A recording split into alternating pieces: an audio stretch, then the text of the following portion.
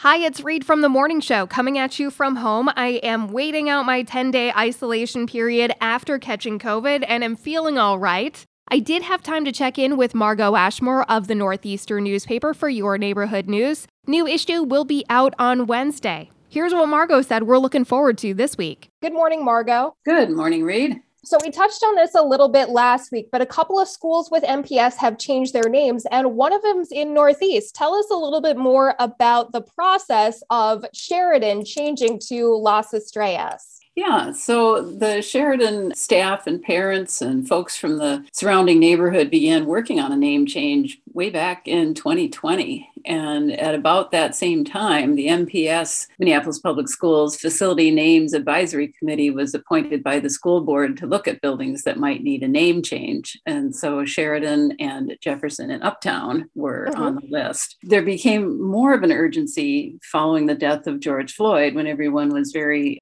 sensitive to the idea that a lot of old slave owning and so on, constructs were not something that we'd want to honor anymore. And in this case, General Philip Sheridan was controversial in terms of his actions to Indigenous people during the American Indian War. And of course, as history tends to get rewritten, it wasn't necessarily unanimous that he was a bad fellow, but thinking toward the positive, the Sheridan students and faculty had been referring to themselves as the Stars. And in fact, in 2007, a youth community photography activity that was based at the school was called the Sheridan Shooting Stars. And I think that was more of a pun on photography. Sure. But, I think that was kind of fortuitous. That became, what they are known as today. Yeah, it's such a cool way for them to transition. And I love the amount of student and community involvement that went into picking out this name. Right. Even the Sheridan Neighborhood Organization was considering changing their name.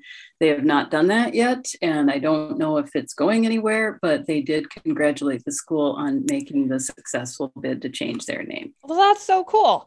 And then coming up in a couple of weeks, we got the Minneapolis St. Paul home tour going on. Housing is such a hot topic right now. It's so hard to get into a new house. So I know a lot of people are taking a second look at doing new stuff to their old house. And the Minneapolis St. Paul home tour, full disclosure, I coordinate the event. This year it has been transferred to the National Association of Remodeling Industry of Minnesota, and I've been working on their behalf to put things together. Remodeling is the primary focus of the tour.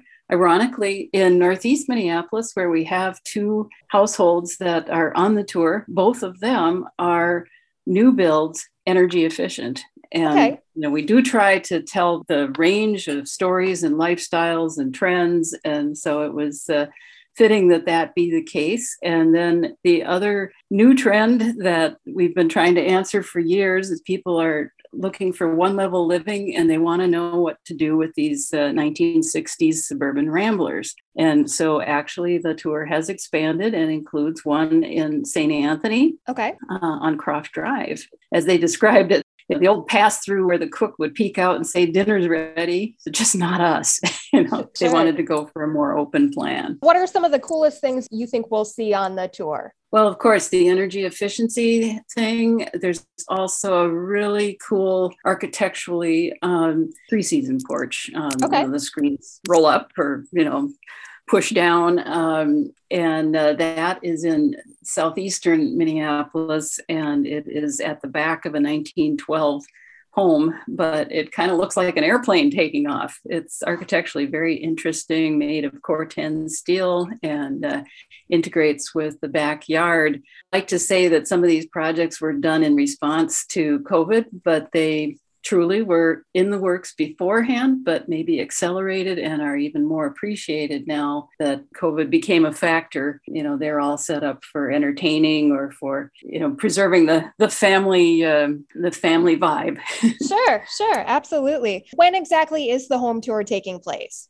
It is April 30th, that's Saturday, and May 1st, that's a Sunday. Homes are open from 11 a.m. to 5 p.m. both days. That is a change from recent past. The tour is free and self-guided, and people can pick up copies of the guide at local libraries or see the flip book and the individual listings on msphometour.com. Awesome. Anything else that we should be looking forward to in the Northeastern newspaper coming out this week? Kind of back to the home tour, home improvement trends. Using some of the home tour homes as examples, but also interviewing a local expert on the commodities and supply chain issues. Always a hot topic. Margo Ashmore from the Northeastern newspaper, thanks so much for joining us this morning. Thank you. Take care.